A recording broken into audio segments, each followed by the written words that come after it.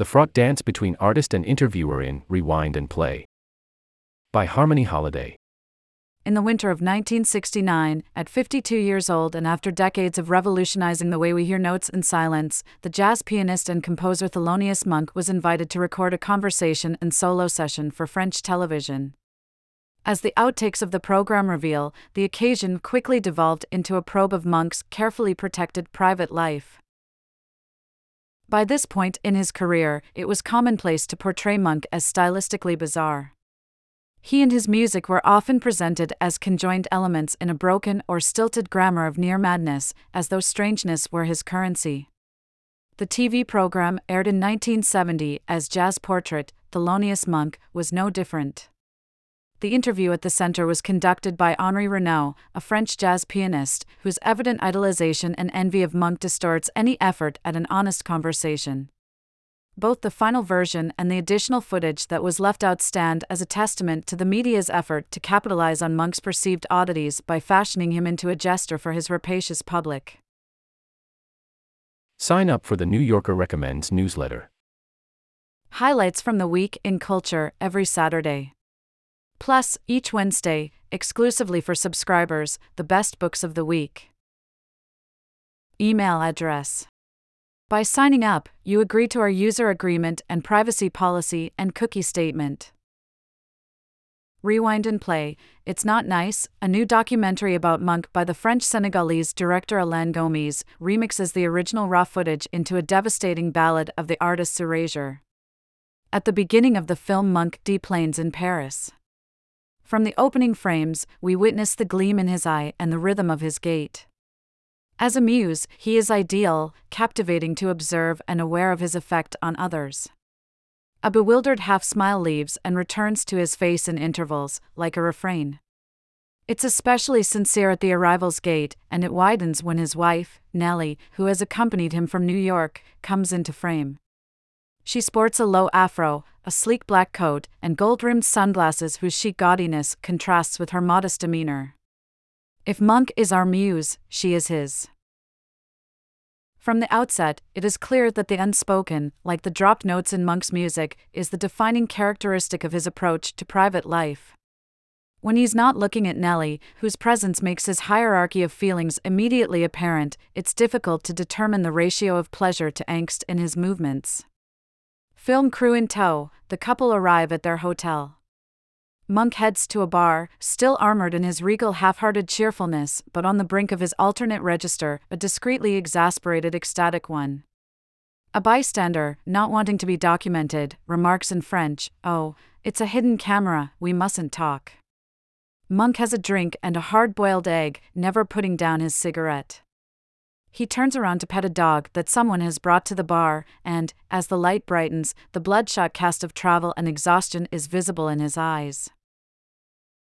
Monk's dominant energy at this point in the film is a jovial melancholy.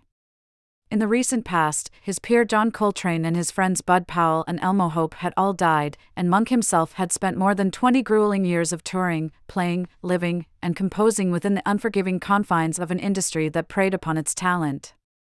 As Robin D. G. Kelly writes in his biography of the jazz legend, Monk had quite literally walked off his pain, sometimes walking so much that he got sores on his feet.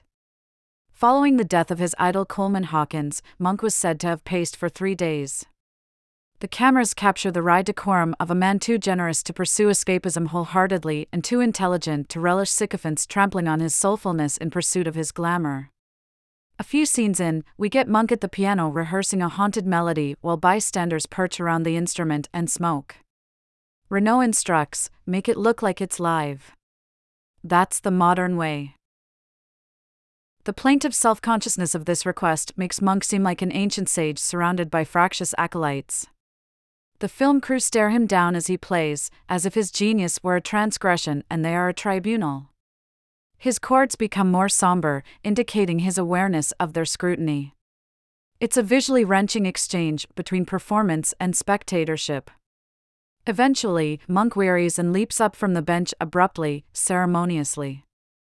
In another scene, he sits down and submits to the interview portion of the program. "Do it your way," he says, in restrained frustration. Among the melodies Monk plays is Crepuscule with Nelly, a song he wrote for his wife, and Renaud opens the interview by asking about her. All the romance that Monk conjured with his composition is held up for investigation. His bewildered grin returns and turns into something more detached. Renaud repeats the question. All I can say is that she's my wife and the mother of my kids, Monk offers guardedly. The film crew prod him for another take. He repeats the same simple pronouncement. Do they want him to reiterate the passion that he confessed to with his playing? Renaud persists, changing the subject to feign mercy. Why does Monk keep his piano in his kitchen, he asks, seemingly anticipating an outlandish pop-spiritual explanation about the energy of the room, a neat anecdote that can be added to jazz mythology. Monk responds matter-of-factly, that was the largest room in the apartment. Renaud appears crestfallen. In French, he had added that he's been to Monk's cramped New York apartment, and inflects the adjective with blunt pathos. Monk's eyes are starting to spin and rove, not in anger so much as the palpable disappointment of one who has been tricked and cornered by forces he almost trusted. Gomes does a startlingly precise job of imposing a Chaplinesque burlesque on the breakdown in communication between Monk and Renaud. There's a muscle to the exchange between shots, takes, and pauses that is reminiscent of real sparring in a ring. Sweat gathers on Monk's brow, its presence made more overwhelming by the invasive lighting. His eyes narrow into deeper alertness and take on a saddened cast as the subtle attempts to undermine him accumulate. Tense silences stand in for the bells between rounds. Relentless, Renaud reroutes to another, equally risible line of inquiry. He wants to know if Monk feels that he was too avant-garde for the audience at his first concert in France, in 1954. Now Monk is openly indignant. It seemed like that I was the star the people was coming to see, but I wasn't getting the money. Cut. This scene is the source of the film's subtitle. Having led Monk to acknowledge his own stature, Renaud halts. It's not nice, he eventually reprimands Monk condescendingly, all of his submerged arrogance and entitlement finally on display. On the second take, Monk's recall is more detailed and more resentful. He reiterates the sentiment that he was being exploited, and it seems clear that he's aware that he is again being exploited in a similar way. Bernard, I think it's best if we erase it. What he's saying is really derogatory, Renaud interjects in French, a language Monk cannot fully understand. Monk is now smiling with an air of sublimated rage and disbelief, still and statuesque as a tintype. Imagine being berated and told that it's an honor. Monk stands up and attempts to walk off stage. How about us going to this dinner and forgetting this TV program? He stammers, pained, painful to watch. Renaud physically jostles him back toward the bench.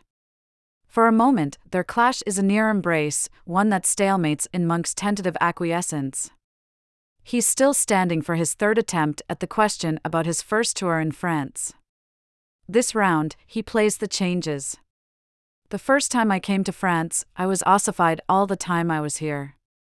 Finally, a threat, this retort proves he knows that he's being asked to stiffen into the same thankless showmanship all over again. He lights a cigarette, his face now assuming an expression of resigned contempt. He recounts his modest beginnings for a few bars, while Renaud maintains a smug distance. Then, with an emphatic merci beaucoup, Monk liberates himself from the exchange. I should care, I should let it upset me are the lyrics to the song that Monk solos in the next scene. As the television crew orbit the piano, he slurs the standards notes, some giggling and the bulk sobbing quietly. While playing, he walks into his own shadow, grinning.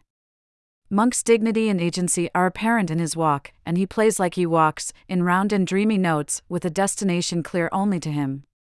These are the brilliant circles for which he named his compositions, and they are aspects of his nature that arouse rapture from anyone with eyes and ears.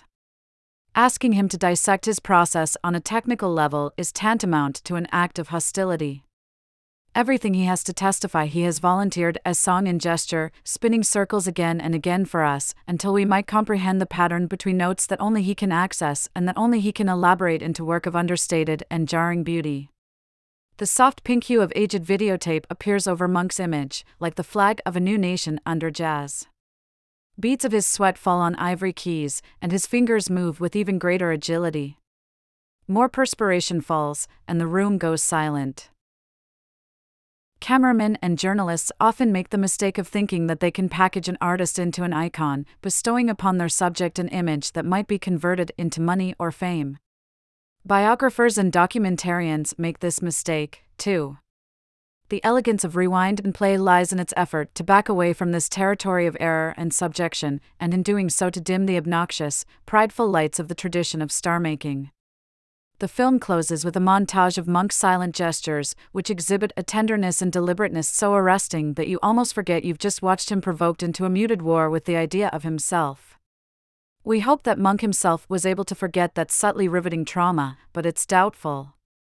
What we witness in Rewind and Play is likely one of the incidents that instigated Monk's withdrawal from public life, 7 years after Jazz Portrait was filmed. When, during that retreat, the producer Orrin Keepnews called him to ask if he would like to talk about the old days, Monk's succinct response was no, I wouldn't.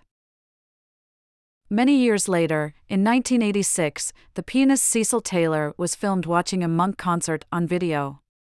He gasps in appreciation and smiles like a giddy child. He has on wonderful shoes, he has on wonderful shoes. I think Cecil has it right. His outrageous praise lets him meet Monk on his own terms, in a sense of rhythm and style so exclusive that even its withholding character is a display of care and sympathy toward admirers. Monk, his music, and his silence epitomize an adage attributed to Louis Armstrong: if you have to ask what it is, you'll never know. Diamond Suit.